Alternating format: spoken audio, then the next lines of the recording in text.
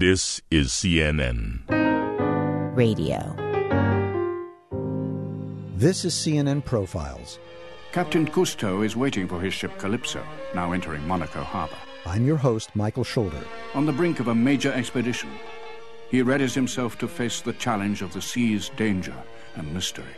And this story is about one of the most important family businesses on the face of the earth. The Calypso crew and I will be undertaking a series of voyages of exploration and discovery in all the seas of the world. We will endeavor to save magnificent creatures threatened with extinction. The undersea world of Jacques Cousteau was a fixture on American television through much of the 1960s and 70s. The French explorer's dramatic underwater adventures were captured on film by his son, cameraman and explorer Philippe Cousteau, who tragically died when the seaplane he was piloting crashed months before his own son, Philippe Jr., was born. Philippe Cousteau Jr. has followed in the tradition of his father and his grandfather and joins us on this CNN profile. But before we meet him, we want to explain something. My colleagues here at CNN Profiles and I debated whether we should put this profile on hold. We timed it to run in the days before the 43rd annual Earth Day, and recorded it before the bombing at the Boston Marathon. We decided to bring you Philippe Cousteau now for two reasons.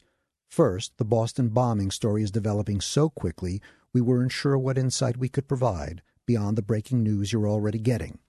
And second, this too is a story about saving lives by saving the ocean. The depletion of species and their critical habitats and the life support systems they in turn provide to the human race are as impactful as any breaking news story out there. Those who are devoting their lives to documenting the ocean's destruction and trying to reverse that destruction are in many ways like the first responders we see at violent eruptions, like the ones in Boston and, as we speak, the explosion at that fertilizer plant near Waco, Texas. And so, as we approach Earth Day, we bring you Philippe Cousteau Jr. Philippe, welcome to CNN Profiles. Thanks for having me, Michael. Why don't you introduce yourself and remind those of us, maybe in a younger generation, why we should know the name Cousteau? Well, as you said, my name is Philippe Cousteau, and I am an environmental advocate. I'm a special correspondent for CNN, and also the grandson of Jacques Cousteau. That certainly is a name that many people around the world remember. And my father was Philippe Cousteau Sr. That my father and grandfather were legends in their time. They were pioneers of ocean exploration and conservation. My grandfather is probably best known for both co-inventing the aqualung, which allows people to scuba dive, but also for his famous documentary series, The Undersea World of Jacques Cousteau, that aired for decades in the latter half of the 20th century. And I had the opportunity, though I never knew my father. He died about 6 months before I was born. I knew my grandfather until he died when I was about 17, and he certainly instilled in me many of the values that he shared with the world. Our responsibility to take action every day to ensure a sustainable future, not only for ourselves, but for our children. And so that is manifested in all the different things that I do, not just the work with CNN, but I run one of the leading youth environmental education groups here in the United States. We also do work around the world, Earth Echo International. We launched a sustainable investment fund on the New York Stock Exchange about 6 months ago to get involved in financial markets and how we can leverage them to do good, all with the spirit of making the world a better place. In the 60s and 70s, my father was right there with my grandfather filming. He filmed 26 of the ABC series The Undersea World of Jacques Cousteau. He'd won multiple Emmys. He was globally recognized and famous in his own right. And his passion was flying. And so in many of the films in the 1970s, there is a seaplane. It was called the Flying Calypso, named after, of course, the famous ship that my grandfather had called the Calypso that they traveled around the world in. Though he loved to fly, it unfortunately also ended up being the cause of his death. In 1979, they were in the summer, they were doing repairs on the plane on the Taos River just off of Lisbon in Portugal.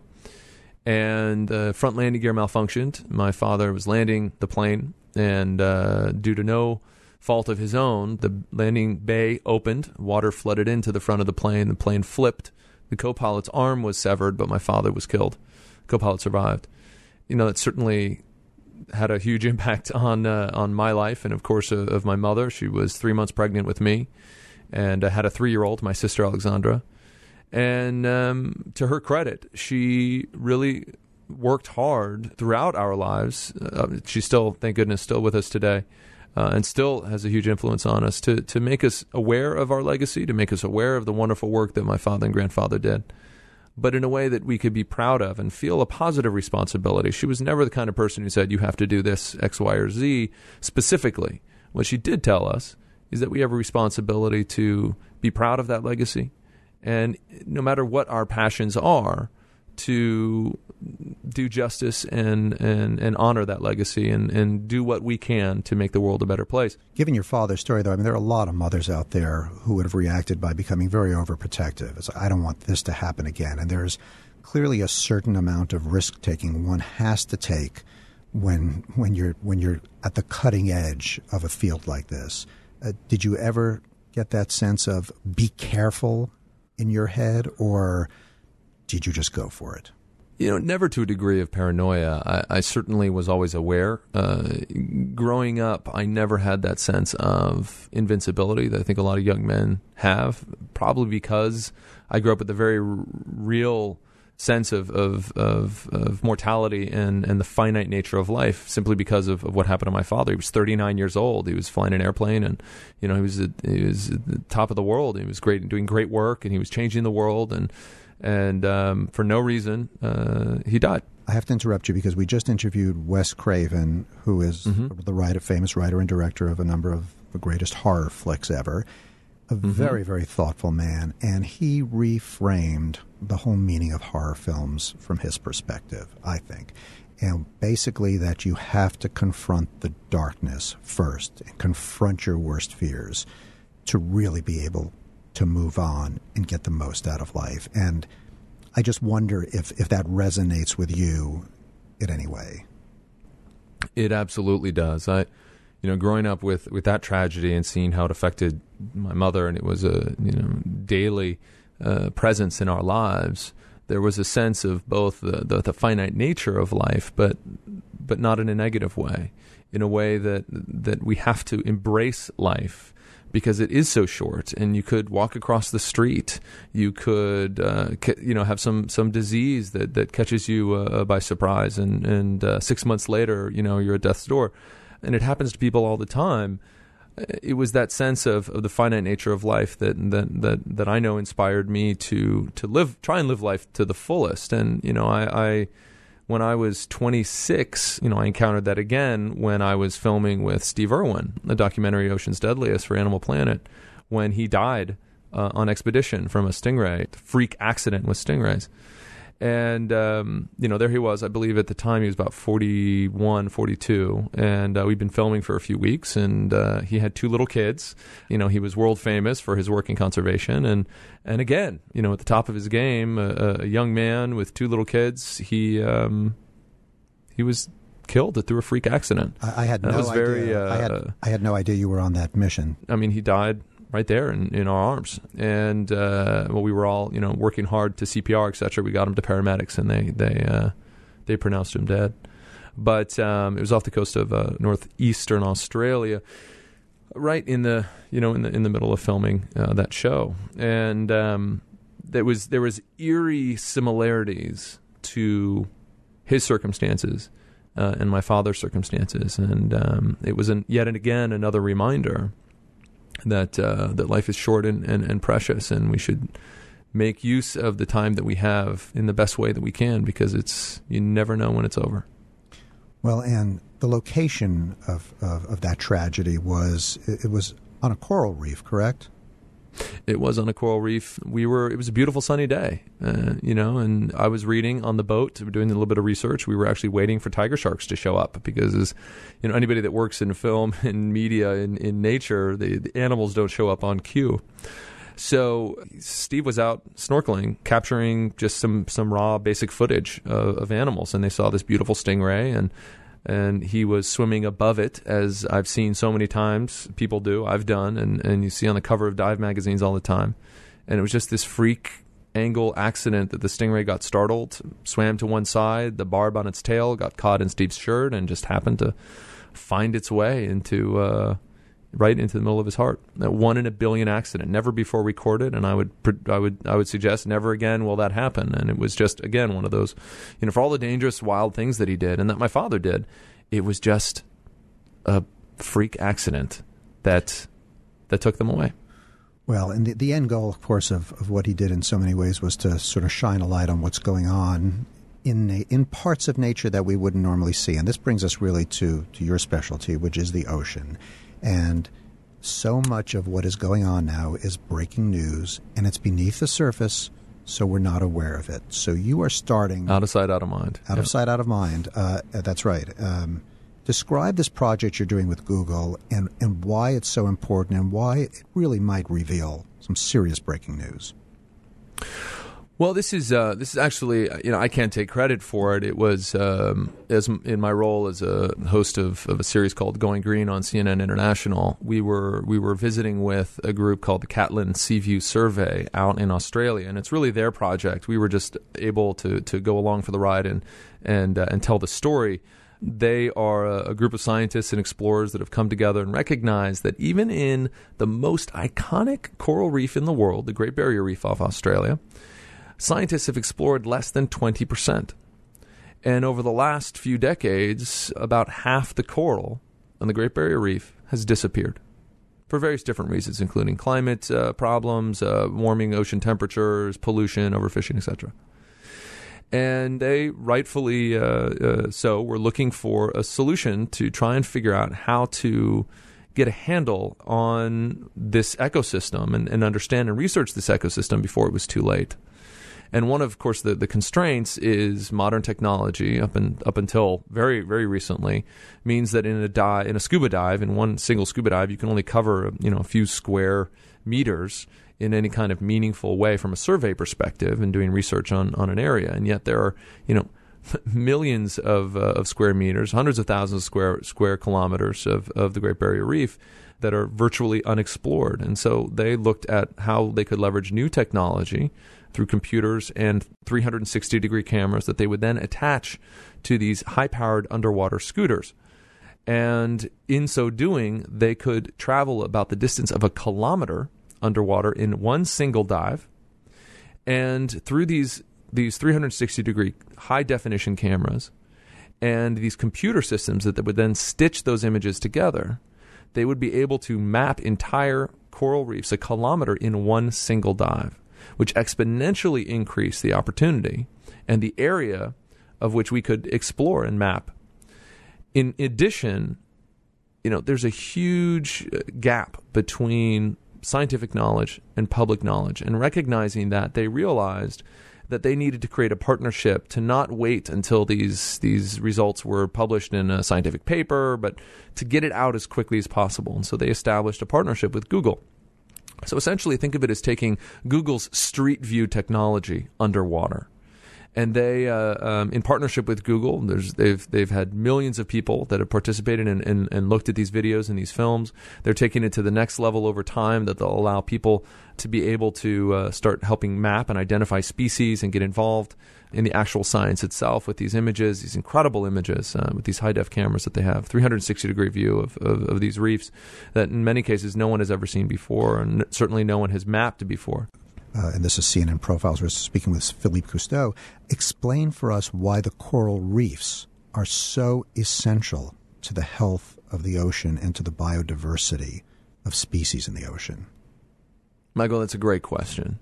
And, many people have images of coral reefs or of beautiful fish swimming around, but very few people recognize just how important they are. Oftentimes, they're referred to as the rainforest of the ocean. And actually, coral reefs have more species than rainforests on land. So they are the most biodiverse ecosystem in the entire world. And coral reefs are nurseries in many cases and critical habitats for a lot of the food and a lot of the seafood that we enjoy.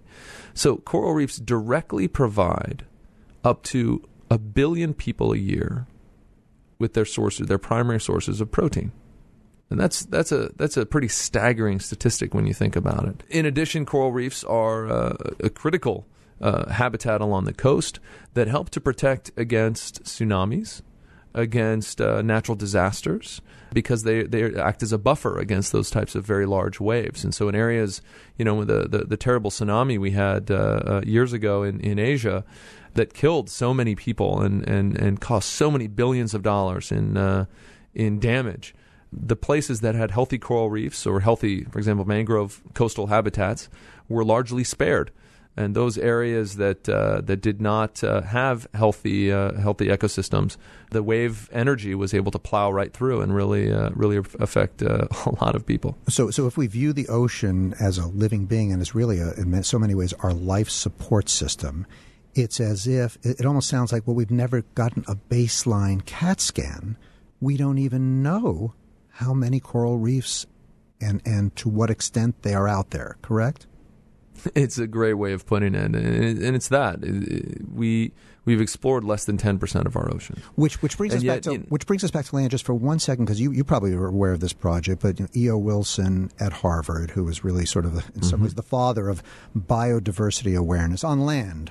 Correct. A legend. Amazing guy. Another legend, and not as famous a name in the general public as Cousteau, and in part probably because he has focused so much on the tiniest species, the ones that really in some ways can't be photographed, but he has started this encyclopedia of life, which you can find online, and the basic premise is we only know about 10% of the species on land.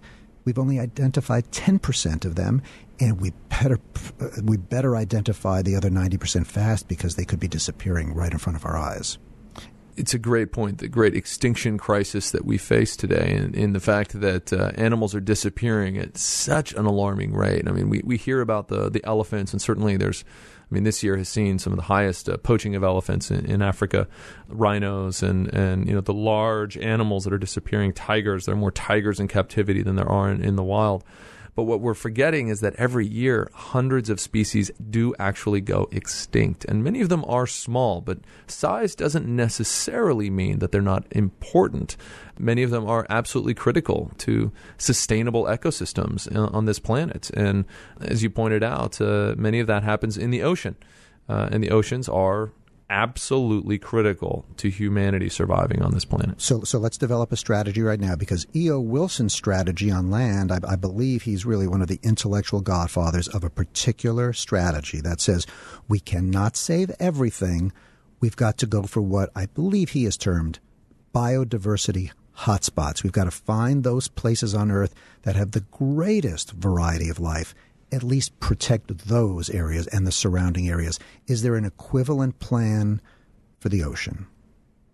Well, it's a great strategy, right? So it's like zoning, basically saying that there are some areas that are critical, that are appropriate to zone in one way, and in some areas appropriate to zone in another. You wouldn't build a coal-fired power plant at the foot of El Capitan in Yosemite National Park. You wouldn't pave over areas that the geysers in Yellowstone. It's the same in the oceans, and unfortunately, the whole phenomenon that oceans, and so much of them, are out of sight and out of mind is one of the big challenges we face, because it's very expensive. It's very difficult to explore the oceans. It's dark. It's cold. There's lots of pressure. Only a small sliver of the surface of the oceans actually has light penetrate into it, down to about 600 feet or so. So you deal with an issue where it's very expensive and very difficult to map the oceans, but there is an effort afoot where we are trying to say, listen, there are areas where it may be appropriate to do certain activities in the ocean. And there are many areas where it's not. So it doesn't make sense to go down and dump a bunch of waste and have these bottom trawling systems on very vibrant ecosystems at the bottom of the ocean. And some areas are less vibrant. It doesn't make sense, perhaps, to drill for oil in the Arctic, as Shell so dramatically saw with all of the complications over the last 2 years of storms and problems with its rigs up in the Arctic, and has currently abandoned its efforts to drill for oil in the Arctic. There are some areas that are appropriate for certain activities and other areas that are not. And so there are certain efforts afoot to try and do that. But I should say, Michael, that there's still, we invest roughly 1,000 times more resources in the United States looking up into space than we do looking down into the oceans. And there's no question that space exploration has been valuable, that we've learned a great deal about our place in the universe and certainly about our planet. But I would argue maybe for a little bit more parity. Knowing if there was ever water on Mars, as great as it sounds and as exciting, as interesting, and doesn't mean survival on this planet. It has nothing to do with whether we survive on this planet. Healthy oceans do.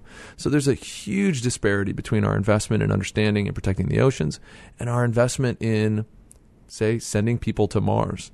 Again, I'm not denigrating those activities at all. But what I am arguing is that perhaps we need to reevaluate those investments and at the very least seek parity, seek an even investment in those ecosystems that are absolutely vital for life on this planet. All right, so let's finish this up with something very important. I understand you are an enormous foodie.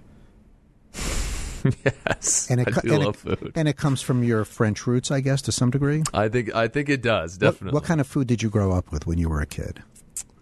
My mother was so wonderful in so many different ways, but she always made us cook at least one thing every week, my sister and I. When you were how old? From the time I can remember. And it didn't matter if it was a little salad or if it was just putting together, some chopped, tomatoes or whatever.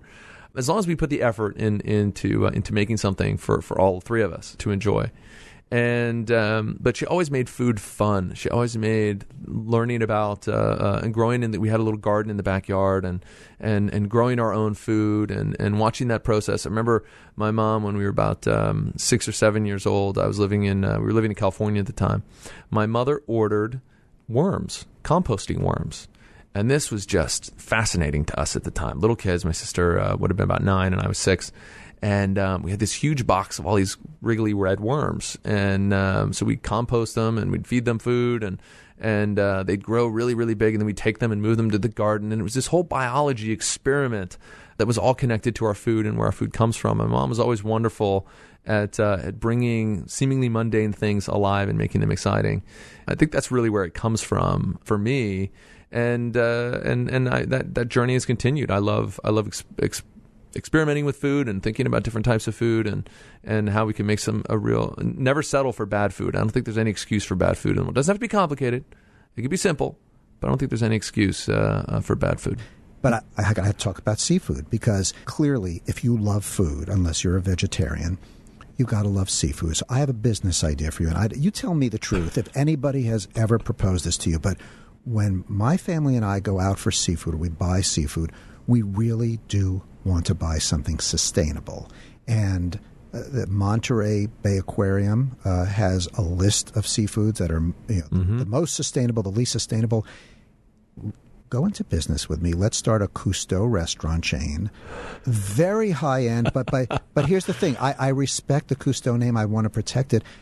Is there a way to run, because it is going to be a major source of protein for a long, long time to come, is there a way to turn the entire seafood industry into a Cousteau-certified sustainable industry? Well, that's a good question. I have to say, Mike, this is where I'm going to have to separate my own personal taste from pragmatic approaches to global sustainability. Because I actually... And I don't eat a lot of meat, too, because, meat consumption in this country is one of the big, in this world, on this planet, is one of the big challenges we face, the growth in meat consumption and its consumption of water and carbon and land, etc. But I actually don't eat seafood. Never have, because I don't like it. I'm one of those few people. I've met a few people like me that from the little age, just the smell, the look, I've just always been turned off by seafood. So that's my personal thing. So just give us, before we leave, give us that one Philippe Cousteau recipe that, oh, by the way, I understand you're engaged, right? Yes, I am. So give us a recipe that you would make for your wife to make her very happy. So one of my favorite things to do is very simple, little inspiration from some of my Tex-Mex, Cal-Mex food that my mother used to make for us, to make a little bit of homemade pico de gallo with tomatoes, coriander, white onions, a little salt and pepper, and some jalapeno peppers, dash of lime juice. Mix that with, then take a corn tortilla with a little bit of Parmesan cheese, which is actually similar to some types of traditional Mexican cheeses that you can find. I prefer that to some of the cheddars and other. Put a little bit of Parmesan cheese, that's kind of the base, a little bit of the meatiness to it, on the corn tortilla in a pan. Let it melt a little bit. On top of that, put a little bit of sliced avocado, some pico de gallo, a little bit of sour cream if you want, and wrap that up. And it is absolutely fantastic, healthy, yummy meal, and it's certainly one of my fiance Ashlyn's one of her favorite meals that I make for her. Was that the way to her heart? Was the cooking? What did it for her? I did, actually. One of my other favorite things to make is pesto. And so in this case, I did. It was the first thing I ever made for her. It was there was some meat, there was some chicken in it. I went to the market, and I'm very picky about the meat that I do eat, but occasionally do get a little bit of chicken or some grass-fed meat or buffalo steak or something, maybe a couple times a month at most. But I went and got a little chicken, cooked it in the oven, and made some homemade pesto, which is very, very simple. Equal parts Parmesan and toasted pine nuts with a handful of basil leaves, some olive oil, a little bit of garlic and lemon juice in a little food processor. Also with the tortilla, you just put a little sliced chicken, a little pesto on top of that, a little bit of fresh scallions or shallots, and a little arugula and some chopped tomatoes. Roll that up, and again, it's just a wonderful, easy, fast, healthy thing to make. That's the first thing I made for her, and I definitely think it helped her to be like, oh, a guy who can cook. I like this. It's gentlemen, it's definitely a good thing to be able to know how to impress the ladies. You know, I changed my mind. I'm going to invest in the Philippe Cousteau dating show. That's where the brand should be. There you go. I'm ready, Michael. We'll do that for sure. Thank you so much for joining us on CNN Profiles. Oh, it's my pleasure, Michael. Thanks for having me.